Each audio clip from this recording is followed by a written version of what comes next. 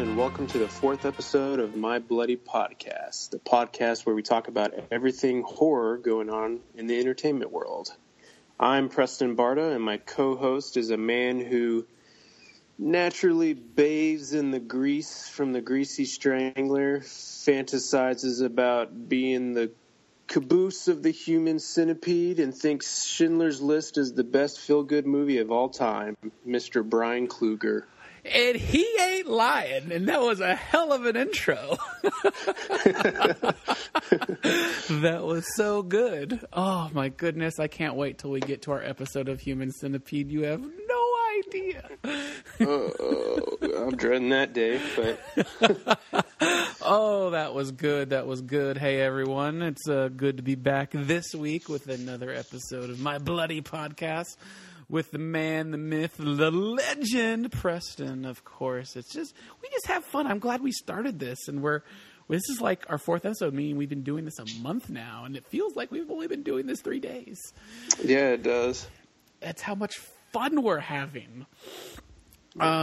So we got a lot to talk about today. We have like some really cool things, some cool news, some bloody recommendations, and a really cool movie that we're going to talk about in our main segment. But I do believe the last podcast we had, I do believe. I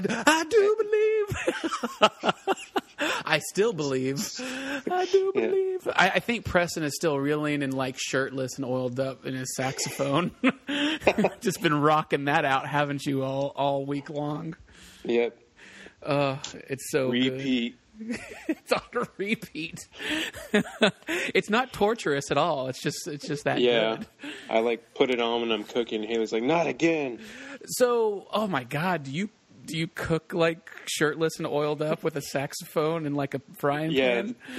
The spatula is my microphone, or actually saxophone. That's so good. Yep. The spatula phone. October is going to come up around the bend pretty soon. Are you going to go as this guy for Halloween now? I should. I definitely should. I think you should too. People would be like, "Who the hell are you?" Until I bring out the saxophone. They're like, "I still don't know what you are. Like a wrestler with a saxophone?" Yes. If you don't know what we're talking about, of course we're talking about Lost Boys, the shirtless saxophone. I still believe. I think his name Tim Capello or something. Oh, no, that's not the same guy. I'm thinking of something else from Monster Squad. Oh, I don't even... That's Richie Sambillo. Is it Tim? I don't even remember. We'll have to look that up. It's Tim something. Okay. Whatever it is, it's amazing. And Preston is fully, I think, transforming into this guy. Yeah, Tim Capello. You got it right. Oh, I was right. I can't believe it. The things that I know that I shouldn't. Preston, the last podcast, besides this shirtless saxophone guy, we were talking about a horror convention, and I think you went to it and you dug deep and got into the trenches, got some blood on you. You got to tell me about this thing, man. Yes, so me and my buddy Cole Clay, who we bring up every podcast so far. Shout out to Cole. What up? He went with me on Saturday, so I initially had planned to take my son with me, and Wow, how old is your son? He's almost 9 months. Oh my! That's just so amazing. I thought long and hard about it, and had quite a few discussions with my wife about bringing our son to this convention, with a bunch of sweaty 30, 40-year-old men who love horror movies. And she didn't really like that idea. I even dangled out the idea of, wheeling him around in a stroller and then putting a sign on it that says, "Don't touch me, I'm Rosemary's Baby," or something. That's awesome. But I ultimately dropped him off with my parents so I could just go crazy. And we did. We spent quite a few dollars on Arrow movies and IFC Midnight movies. So, Arrow was the big sponsor there, so we hit up that booth first because I was just so curious as to what the prices were, what all they had, what steel books they had. And I ended up walking away with the Donnie Darko Steelbook. Now, are you a fan of that movie? Oh, yeah. Big fan. Now, was it the 4K version or the Blu-ray version? It's just the Blu-ray version. And it's steel case. Is there anything new to it as far as like supplements or bonus features? No, it's the same. It's the same. But did cool packaging and really like cool that? packaging. Almost got that. They had a exclusive The Hills Have Eyes Steelbook, and then Reanimator. Almost got that one. Really wanted it because Reanimator is one of my favorite movies. I feel like, because when you say that, I feel like Reanimator was kind of like the movie that brought us together more, like closer together. Yeah, I did, because I remember after I watched it, and I watched it by myself, or at least in the wee hours of the night, and after I finished it, I was like, my God, like that was so good. Like for a B horror movie, like we should do our own episode on that film. But yeah, I remember texting you after I saw it, and I was like, why did you not bring this up to me earlier? Yeah, it is that good. It is, and so when you went to the Arrow booth, were the prices like on the movies like less than like Amazon or Best Buy? Do they have special deals? Yeah. So the Steelbooks were $30, and all the regular cased films were about $20. Okay. No tax or anything, so it was nice. And they had everything that pretty much like it seemed like their entire collection almost, or at least the ones that are put out in the States. I mean, they have like a very valuable set of the ones that are overseas that go for a lot of money on eBay. And so, yeah, we hit up that, and then we found the IFC Midnight booth, and we both got Devil's Candy, which I know you have, and we saw that at Fantastic Fest a couple of years ago and all loved it. So finally was able to get that one. Cool. And we saw Billy Zane. He charged $50 for an autograph and photo. So, $50? That's crack prices. Yep. So we waved. Waved. Did you yell out something to Billy Zane? I probably would have if you were there, but we're not as ballsy when we're just us two. So, damn it! I should have been there. Yeah. But did he look good? Did he look well? He looked pretty well. I mean, he's aged a little. He's put on a little weight. I mean, he doesn't have any roles that kind of demand for him to be in like the best physical shape. I mean, I saw a couple of signatures, and he was using like what a lot of people do when they're at these conventions. They use quotes from their movies as a way to kind of like throw in whoever they're signing for. And so he did the one that I saw for Titanic. He did "I Always Win" or something like that. And so man, I wish I had an extra $50 because that just would have been. And he wouldn't shake anybody's hand, so he's doing the, just little jabs, just little knuckles. For $50, you just get a picture, just a fist. Yep, you get a fist and fist bump, and then an autograph and hello, and then a picture with him sitting down. So, that's so and then funny. we ran around and saw, as usual, really cool.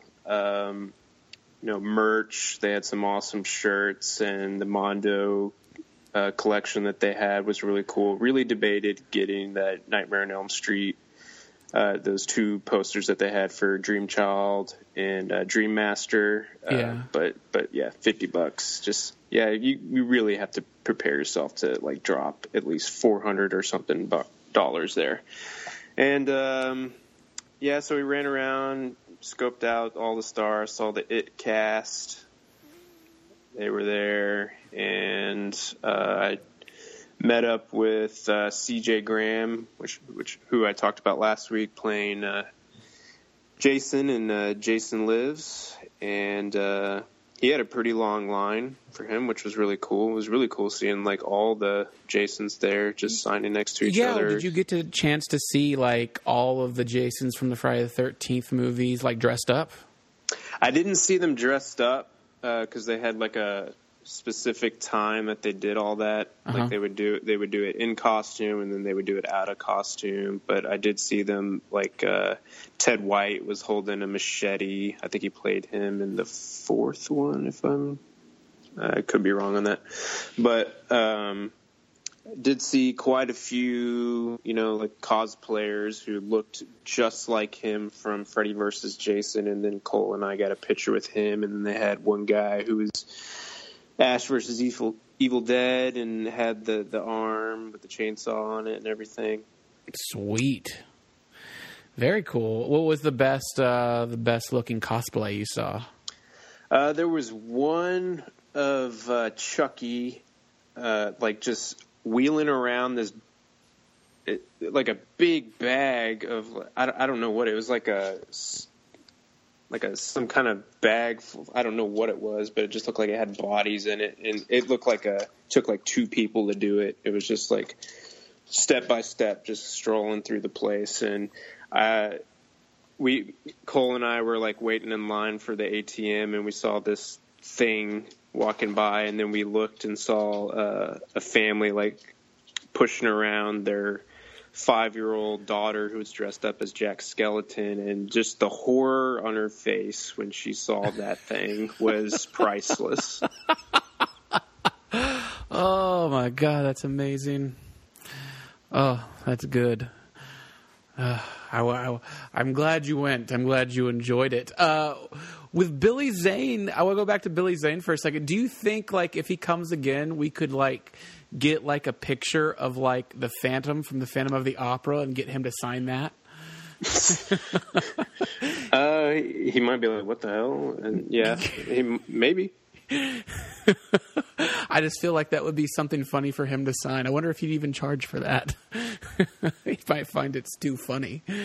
I'm trying to think of who else was there. Was any of the Hellraiser people there, or? Yeah, Clive Barker was there. I think the guy who played Hellraiser was there. And Doug Bradley, I believe. Yep, he was there. And then the Chucky cast. Oh, which is awesome. We have some news about that coming up. Oh, yeah. That's pretty cool, though. Yeah. So, Matthew Lillard. Oh, yeah. Did you get to see Matthew Lillard? Yep, I did. I saw somebody got him to sign a copy of Serial Mom on VHS. Which is a Scream Factory release, and a really good release at that. I like good that John Waters film. That is a great John Waters film. As a John Waters film that is not like a John Waters film. Yeah, it's a little more accessible. Yes, it's more mainstream. Like that and the movie Pecker, it's kind of easily accessible.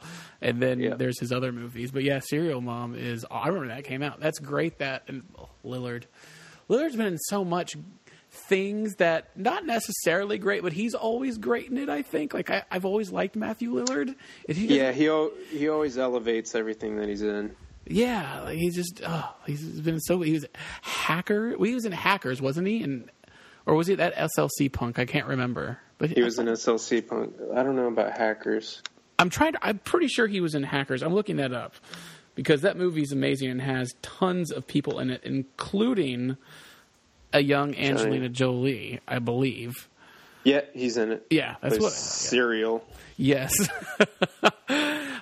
Scream, Wing Commander, Scooby-Doo. I like the guy, and I feel like he has a lot of stories. He's been around a long time. Yeah. Well, that's cool. So are you already looking forward to next year? Or will you be going next year? Yeah, I'll be going next year. I don't know if I'll be going in the middle of the day on a Saturday because that was a terrible idea, bad parking. Every year that I've gone, it's just been I found one good spot on the top of the roof at the Hyatt Regency Hotel at the DFW airport. And this one, not only was the second garage full, but the third and fourth one were full, so I had to pay $30 for valet. Ooh. Yeah, but I'm going to write it off on taxes. There you go. Yep. I'm curious because it's growing all the time.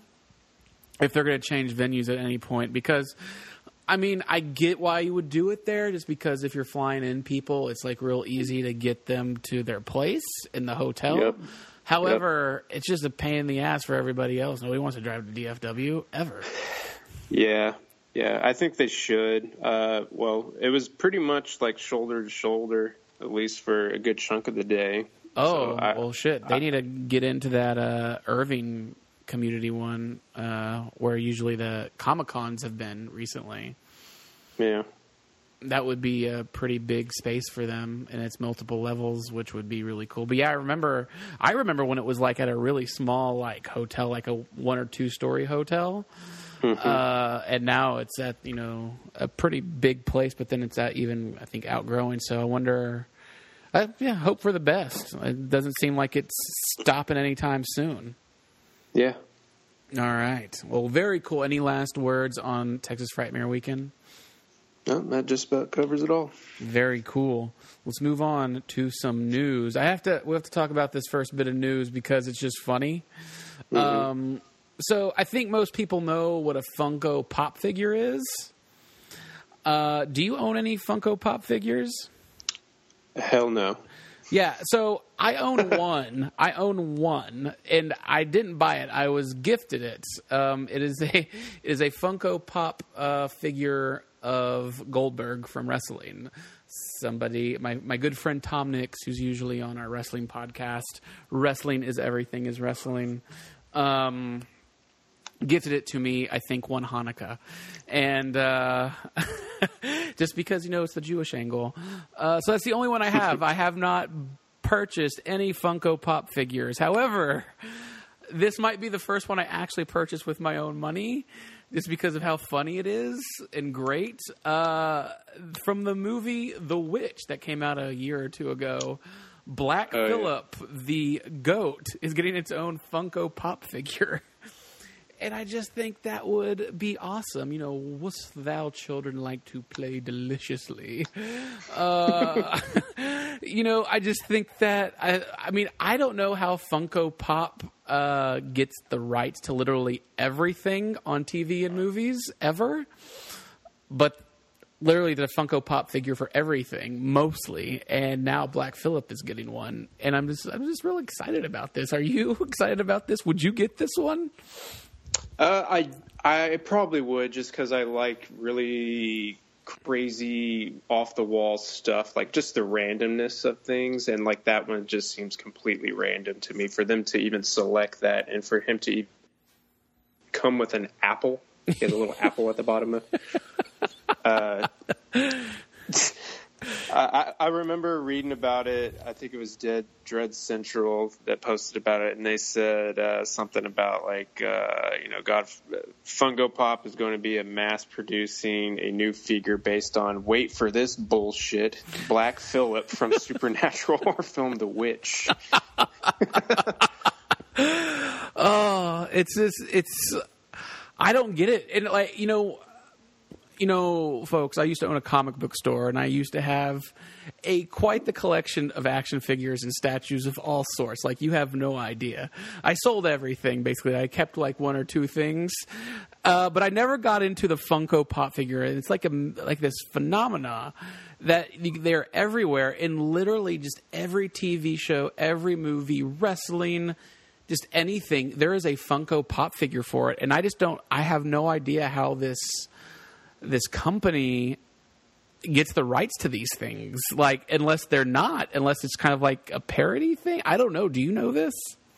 I don't know. Did they release the box? I've only seen the figure, so I don't know if it actually says like The Witch on it or A24 or anything like that. I don't know. Yeah, I actually don't know. It's supposed to be coming out in July, but I'm sure it's going to be a thing.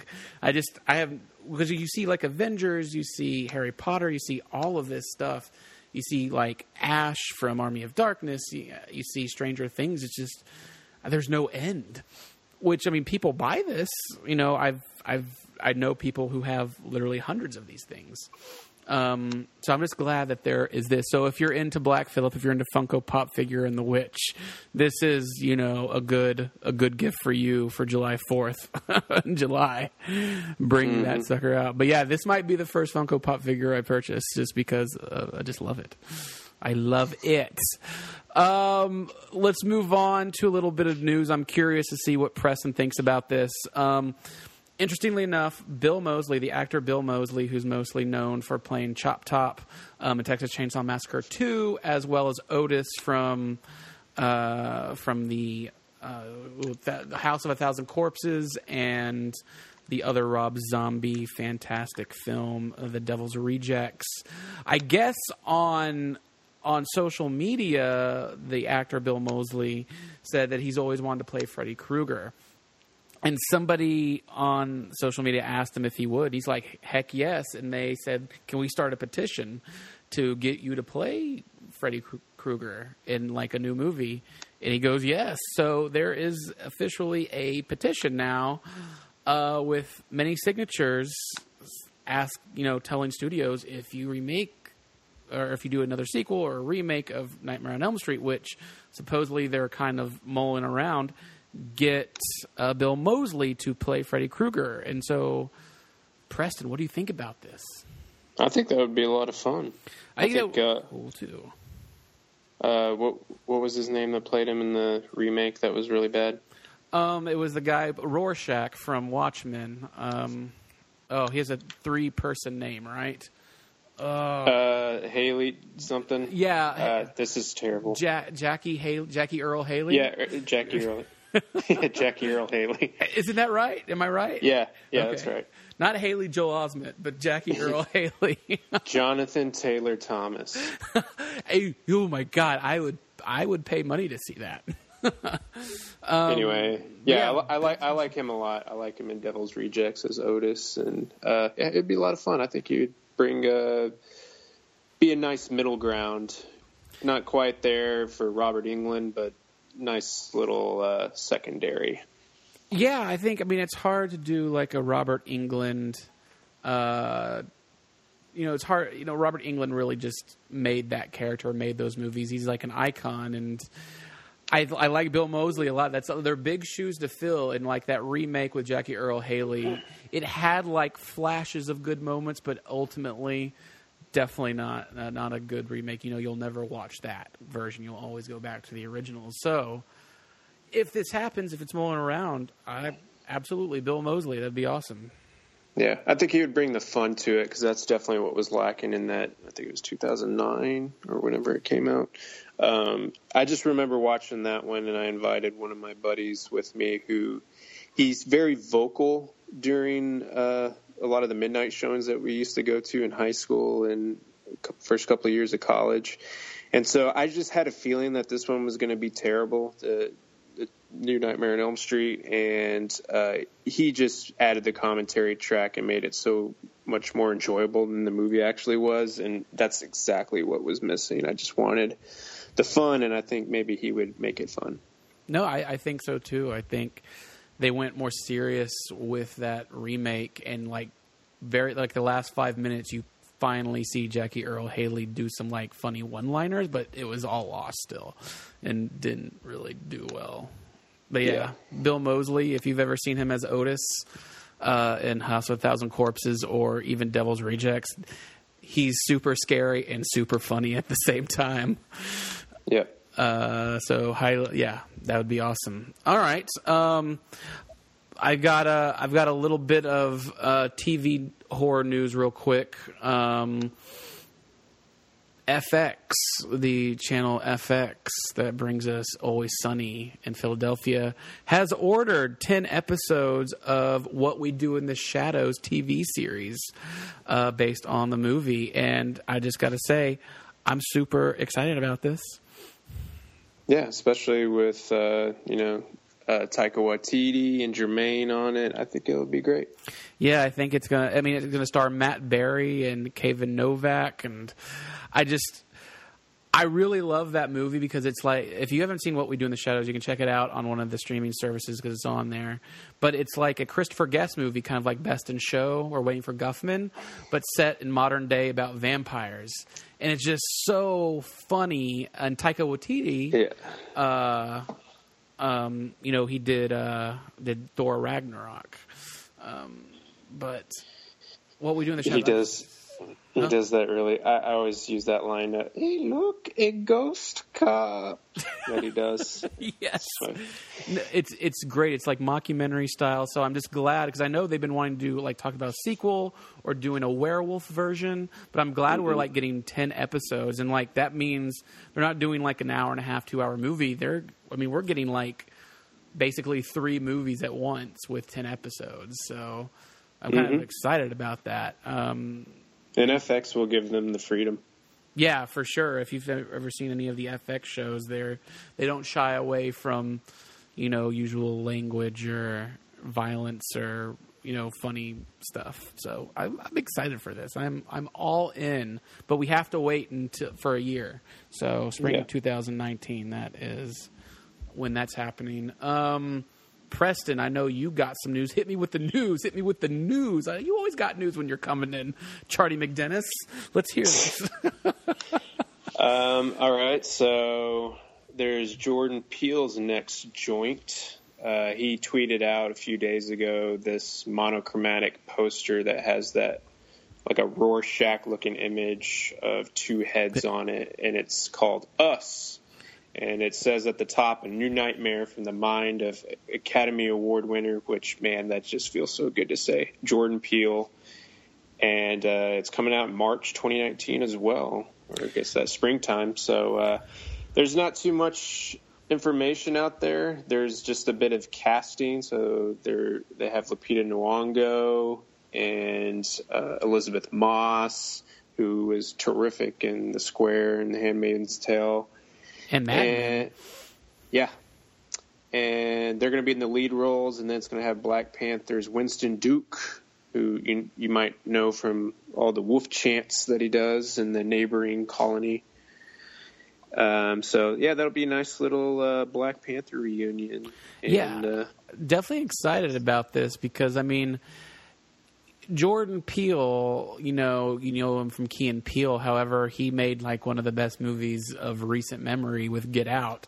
And, that's like his first big feature film. So now there's like this second effort, and we always hope that it's going to be just as good. And I really hope for the best. I really hope that most people just don't like compare it to Get Out and like, oh, it wasn't as good, Yeah. Because I feel like it could go like the way of like, Jackie Brown did for Pulp Fiction, with Tarantino, because I think Jackie Brown's one of Tarantino's best movies. But it doesn't get a lot of talk because it came out right after Pulp Fiction. So I hope this new movie from Jordan just does better. Or, I'm excited about this. I'm just glad. Isn't it weird he's doing these horror thrillers? He's like comedy guy. Yeah, like these social horror movies. I think it's great because I got a little nervous when he was like taking meetings with like Warner Bros. And all these different companies to do like these big tentpole films. Like they were going to do like the live action, or I guess the American Akira adaptation. And so he was toying around with that idea, but then he ultimately decided that he just wanted to focus on original projects, which I'm so happy. Yeah. He's got his head on his shoulders, and he seems like for how good Get Out and how calculated it is, I don't doubt that this will be just as effective. So yeah, I'm excited for it. Now, do you think in this movie, since Get Out did so well, do you think he'll bring his good friend and collaborator Keegan-Michael Key to a role of some sort, or do you think that would just like take everybody out of the moment? It probably would be a distraction. It almost seems like he needs to be a couple of movies in before he does something like that. But I don't know. Maybe he would be feeling a little ballsy about it. But I think maybe wait for like the third one or something. Yeah, no, cool. I'm super excited. You know me. Or they could cast him just like horrifically as like completely against type, and he's just completely and utterly disturbing. Then maybe I would be completely on board for that. Ooh, I like that. Yeah, I'm in. You know, I know you're in, so we'll both be in. Jordan Peele, you have our money and our respects. Yeah. And then we have one of the movies that I saw at South by, which is one of my favorite movies of this year, is Hereditary. You've probably heard about this movie through the grapevine. It's one of I always get a little apprehensive when critics start saying it's like one of the scariest movies ever made. Because we talked about this the past few years about like the Babadook and The Witch, and It Follows. And I think just people, you know, they have festival goggles and they just get really fired up about when a horror movie is actually good, because a lot of these midnighter movies that you see at festivals, they're fun, they're made to be fun, but very few are actually just worthy of being in the best picture category kind of thing. And Hereditary is very good. It'll probably make my top 10 of the year. Just very disturbing. And so already this director, writer-director, this was his first movie. Hello, doggy. Hi, doggy. Yeah, she heard you talking about Hereditary. It's like, nope, get that demon out. Yeah, she's like, yeah. So the director Ari Aster, his first movie was Hereditary, and he's already got a couple projects lined up, and his next one's going to be with A24 again. It's going to be another horror movie.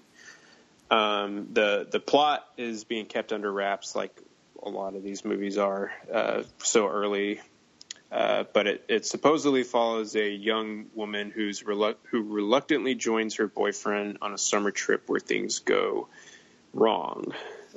It sounds like a kind of premise that we've seen before, but if it's anything like Hereditary, I expect it to go off the rails pretty quickly. Oh yeah, I've heard good things, and I think you and I are at a point now that like we see a lot of horror movies now, and I think we appreciate pretty much all of them, most of them, but we're always on the lookout for, you know, the ones that stick out, you know, our Exorcist movies, our Shining movies, you know, stuff like that really take it into the next level, and hopefully Hereditary's like that. Yeah, there's been some images that I have not been able to shake, especially 2. And I'll save you from the surprise of that. Is it right up my alley, knowing me? Yeah, yes. Yes, it is. He'll put it on a T-shirt, folks. Yep. I'm excited about this. I really am. Very cool. Very cool. Anything else? Well, you teased the idea of Child's Play, if you want to talk a little bit about that. Yeah, so Child's Play, you know, there's been tons of movies. I've loved the last couple, you know, Curse and Cult of Chucky. But it seems like the original creator, Mancini, that did the original one, and David Kirshner, they've been talking about doing another movie or reboot or whatever, but it looks like now that they're going to develop a TV series based on Child's Play, and it's going to be a sequel to the last film, which if you've seen the last film, Cult of Chucky, you know, they have kind of like an Avengers tag in the credits for the past few films. And a character from the original films shows up, and it's just so cool and badass. You're like, I want more. So it looks like the voice of Chucky, and who was actually Charles Lee Ray in the original, Brad Dourif, was on social media and said that he hasn't talked to Don Mancini yet, but his daughter, who's been in the last few films of Child's Play, talks to him every day, and they said that the TV series is something that there's a lot of interest in, and that is the wheels are in motion, and that's probably most likely certainly happen. So I am all for this because one of my favorite movie franchises of all time is Child's Play. Like, I always look forward to the next one. I remember seeing these in the theater when I was really young, even the first one. There's something about Chucky and just how great he is and funny and scary the whole situation is. But what they said is like they're going to go darker than ever before with this TV series. And part of me is like, I like it. And part of me is like, please have him. You could do both well.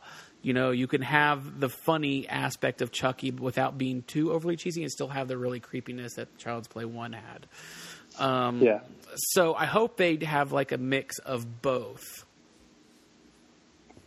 So, I don't know. What do you think of this? As long as they find the right network, I think it really depends on that. I mean, yeah, I'm right there with you.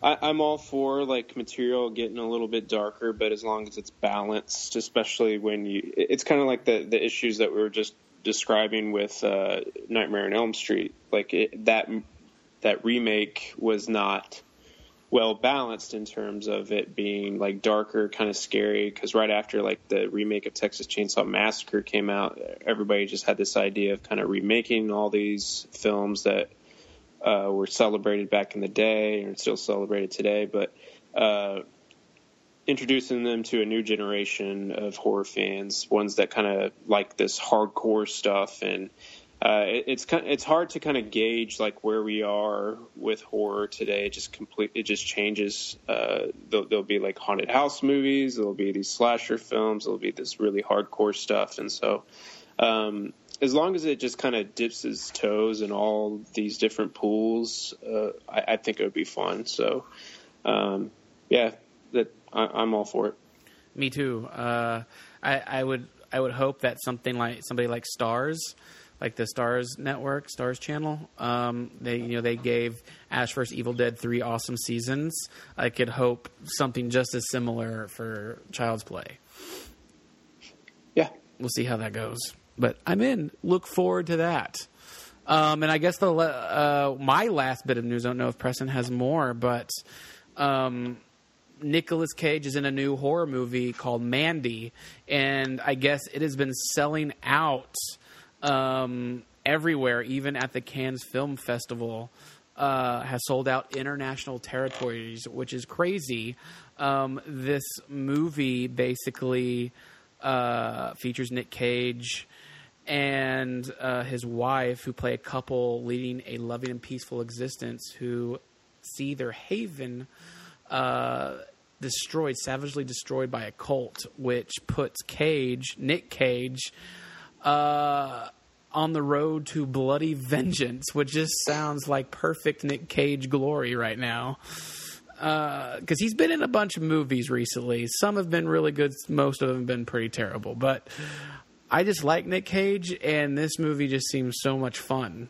Even like the picture of him just like completely bloodied and war torn. You're just like, I have to see this movie because of this guy, Nick Cage. What do you think? Have you heard about this? Have you seen it?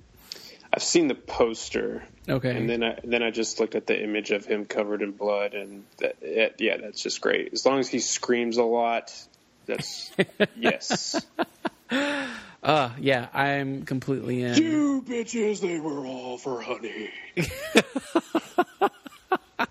Nick Cage, we love you. We want you to be on top again. You always be on top in my book. It's like he does his comeback role, and then he does the one that sends him back down. He does a couple of those, and he does one that brings him back up. So yeah, the guy's a loose cannon. He's just enjoyable to watch, no matter the quality of the film. Yeah, I agree. So yeah, look out for Mandy. It looks like it's doing very well, and a lot of studios and distributors are very much interested. So I think we will see this in theaters very soon. I hope so. If you have any more news, we can move on to bloody recommendations. That's all I got for this week. All right. My bloody recommendations. has come. Again, we've been on my bloody recommendations. We give you some like old, maybe forgotten horror movies that you should check out and purchase. All fun, all good stuff. I have a themed one today since for our main event of the podcast. Do you want me to go first? Do you want to go first? You can go first. All right. My bloody recommendation, since our main event, our main movie we're going to talk about in a little bit, is an anthology horror film. I went with an older anthology horror film as well. Coming out in 1993, it's a little anthology horror film called Body Bags. And oh dear, how much do I love this movie so much. Preston, have you seen Body Bags? I remember seeing the creepy cover when I was a kid, and I'm pretty sure I watched it then because it was a T movie back in the day, I believe. But watching it today, it would be brand new to me, so I don't really recall anything.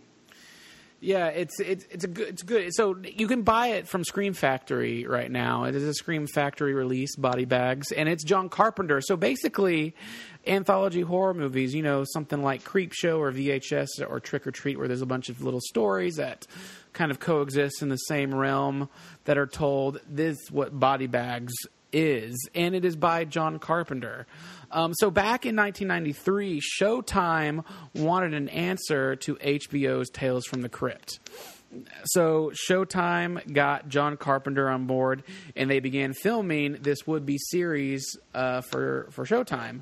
But after filming started, the network decided to scrap the series.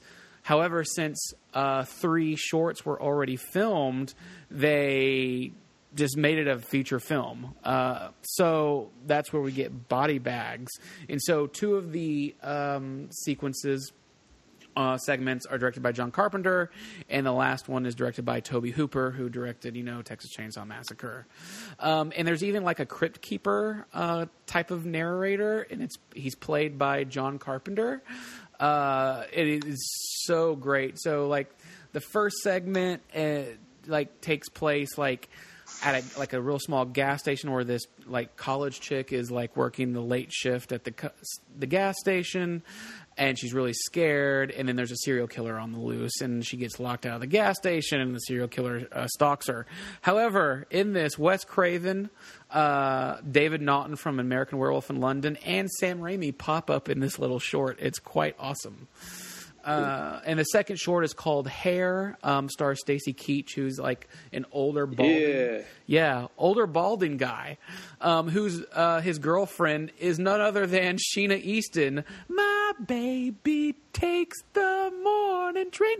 That's Sheena Easton, and she gives Stacy Keach shit for balding, so he gets a hair transplant, but this hair transplant is not a real hair transplant. It is some sinister shit, and things go very wrong.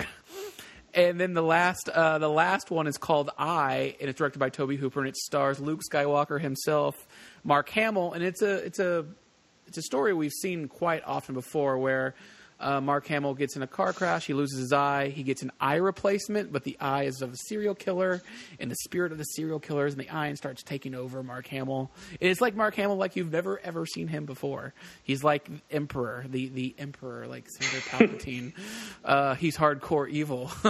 It's really good, and it's funny, it's gory, and just a lot of fun. And there's all sorts of really cool stuff on the Scream Factory Blu-ray, such as commentary and making of and everything. So if you like anthology horror movies and old school 1993 horror, you're going to love Body Bags. Highly recommended. Nice. All right, Preston, what do you got for me? I did 1989's The Church. Ooh, The Church. Yeah. So this one's directed by Michele Soavi. I think that's how you say it. Is it Michele? It's like Michel Gondry or Michel Gondry or something. Yeah, something like that.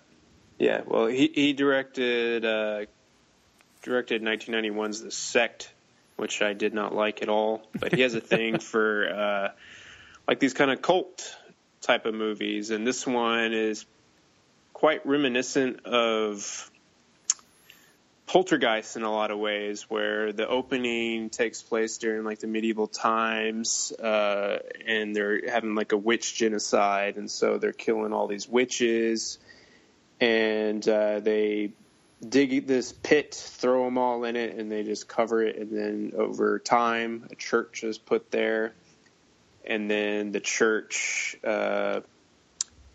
starts having like all these hauntings, all these ghosts inside, and this ancient demon, and it's got a lot of creepy imagery in it, and I think that's the thing that sticks out the most to me, because similar to your recommendation last week, Werewolf Woman, right? Yes. It has that it's an Italian, it's made by Italian filmmakers, and it's got that really bad dubbing. Yeah, it's. I think like Dario Argento is even part of this movie too. Yeah. He presented it. He wrote it. Quite a few people wrote it, but yeah, it's got his name all over it because aesthetically it looks just gorgeous. Yeah, in the music, just like Argento and Lamberto Bava's Italian horror films, you've got Goblin and Philip Glass doing the music to this movie. Yeah.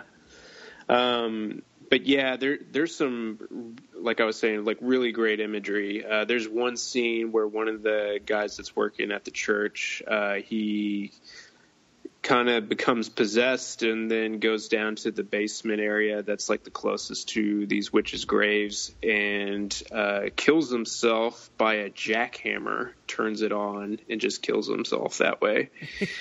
And later on, when the church has like a lockdown, it's like during the conclusion of the film, there's this creepy, it's made to look like this painting. I think it's called Vampire's Kiss. Oddly enough, Nicolas Cage, but it's got it's like this creepy snake. I keep saying creepy, but it's this snake-looking guy that has wings, and his wings are going over this naked woman, and he just has his long fingernails wrapped around her body, and he's just like pulling her away. And that there's like imagery all throughout the film that will give you some quite a few nightmares. And so that's what, to me, compared to The Sect, which is very similar in its tone and story structure, with like a cult, like people who are know about what's going on, and they're not telling anybody, and then there's like this sacrifice type thing going on, and when this ancient demon that I was talking about comes up from the earth, and it looks way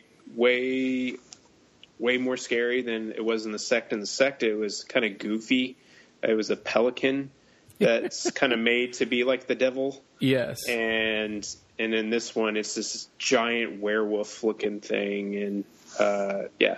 So it's if you're a fan of just like really cool aesthetics, like Dario Argento does, like with Suspiria, I definitely recommend this one, and for all its great imagery and a nice, kind of like a nice little gothic horror story. Yeah, no, absolutely. That's a good bloody recommendation, sir. And I believe it is on Blu-ray as well. You can buy this on Blu-ray. Yeah, it came through Scorpion Releasing. Yeah, so two good ones. I like our bloody recommendations. The Church and Body Bags, they go well together. So our main event of the evening, our movie we're discussing, is quite a fun movie. I'll let Preston take this, but it is a 1971 British horror anthology film. Preston, which one is it? It's 1971's The House That Dripped Blood. Which is really funny because if you watch The House That Dripped Blood, I don't think there's a single drop of blood in the movie. No, and when I watched the the extras for the movie that Scream Factory put out, or I guess it was an archival one, because the only new thing that they put out was an interview with the second director or second unit director, something like that. Because it's quite an old film, and a lot of these actors and filmmakers have since passed. But originally they didn't want to title it "The House That Dripped Blood." I can't remember what they originally wanted to title it, but it's like something that to deal with one of the records that they play in the movie. I don't know if you recall that or not. It was called "Death and the Maiden" or something like that. Yeah, something like that. Yeah.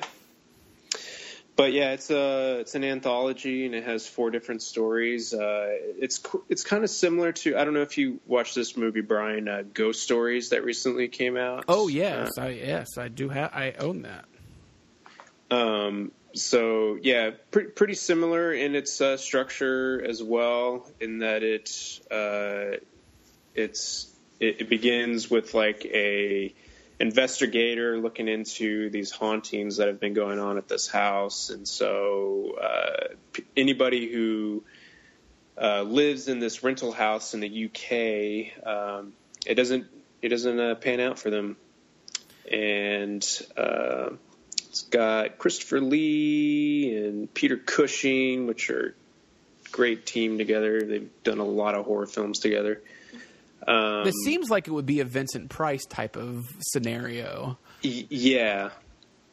But it's not. There's no Vincent Price in this movie or part of it. But it's definitely cool how they put it together. And even though there's not like a whole lot of like blood or gore, it's actually really creepy. I think one of them is the Waxworks one, the one about the wax people. Yeah, that's got Peter Cushing in it. Yeah, it's just a creepy short. Yeah. He plays like a retired stockbroker, and his friend becomes fixated on this wax museum that appears to contain like a model of a lady they both knew, and it escalates from there. But I think the one that stuck out to me most, outside of the last one that has John Pertwee in it, who you may know from like the Doctor Who days of the 70s, was the one with Christopher Lee, and that was the one with the doll, right? Yeah, where his daughter has like this voodoo-like doll, and he's scared of his own daughter. Yeah.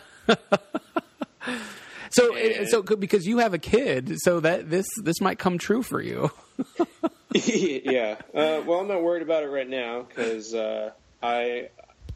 I'm bigger than him. I could take him. I'm just kidding.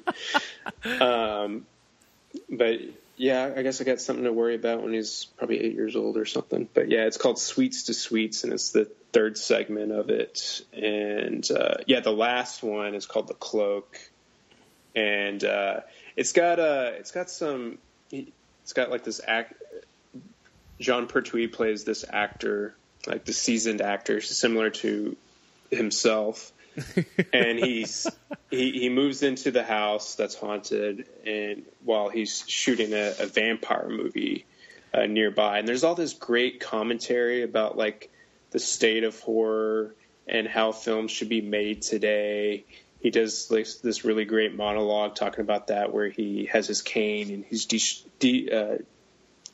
like tearing down this set and making poking fun at Christopher Lee, right? Yeah, they kind of break the fourth wall and like kind of doing inside jokes for other horror movies of people who are in this movie. Yeah, and so he buys a black cloak from this peculiar shopkeeper to use as the film character's costume, and then the cloak seems to have this weird, strange power. And then, stuff happens, real vampires and things like that. And then you get to the end of the film. So yeah, and the first one is called Method for Murder, and it's got Dimholm Elliott. He was in Was he in Star Wars, or was he in Indiana Jones? He was the friend of Indiana who always got lost in his own museum, Marcus Brody. Yeah, that's right. But he was also the butler in Trading Places with Eddie Murphy and Dan Aykroyd. That's right. Yeah. He plays a hack writer of these horror stories, and he moves into the house with his wife, and it's haunted by the visions of the murderous psychopathic character that he creates in his next novel. So he's kind of haunted by his own work. Yeah, it's a really, so British, if you've ever seen British horror, it's kind of like, it's set up differently than, I guess, American horror movies. However, I think this movie really works because of like the setting, the performances, like the kind of like the moments where like they poke fun at other people in the movie, as well as like not showing a single drop of blood, but still being pretty suspenseful. It still holds up, like from the 1971, still holds up in 2018, and it's good. I like this movie. Yeah, it's got a really loud horror score. Yes, like really loud piano, organ type sound and stuff, and it's pretty heavy in that first segment, and then it kind of fizzles out a little bit toward the end. But it's got that whole the framing device, and then it just kind of weaves it all together quite nicely, and ends in a way that kind of gives you stuff to kind of think on. Like the guy says, "Would you move into this house?" Yeah, he looks directly at the camera and is like, "Would you?" At the end, it's like, "Would you do this?" And be like, "Hell no." Yeah, no, I'm out. It would be like, "Deuces, I'm out." And I think there is some Blu-ray news on this, right? Well, it came out through Scream Factory yesterday, I think. Yeah, just yesterday. So this is a brand new release. Yeah, and it comes with some nice features, some archival stuff, some new stuff, like I said, with the second unit director. It's a good way to introduce yourself to this if you haven't seen it yet. Buy that Scream Factory. Yeah, because if you're a fan of like horror films, you have to. Since I'm a huge wrestling fan, wrestling fans really know where the origins and where they came, who came before who. It's really cool. It's like a family thing. So I think if you're really into horror, I think you're going to want to see how anthology films have evolved and where things come from. Maybe some ideas that modern filmmakers have taken. In The House That Dripped Blood, I think you can see some of the really cool things that have been shown in other films that you might have seen recently. And that's why we like to talk about these things, and get you excited about these horror, just because The House That Dripped Blood, while it might not, be quick cuts and organs spilling out, it's a suspenseful film, and it's quite fun. Mm-hmm. So yeah. Is that our episode for this week? That's our episode. Oh my gosh, my bloody podcast. Episode number 4 in the bag. I can't believe we have to do something special for number 5. It's number 5. Oh my goodness. Next week. Yes. Maybe the It's Alive trilogy. Ooh, yes. So Preston and I, we'll give you a little tease. That's what we'll do next week. The It's Alive trilogy. If you don't remember It's Alive, we're going to remind you next week because there's 3 movies to talk about. Yeah.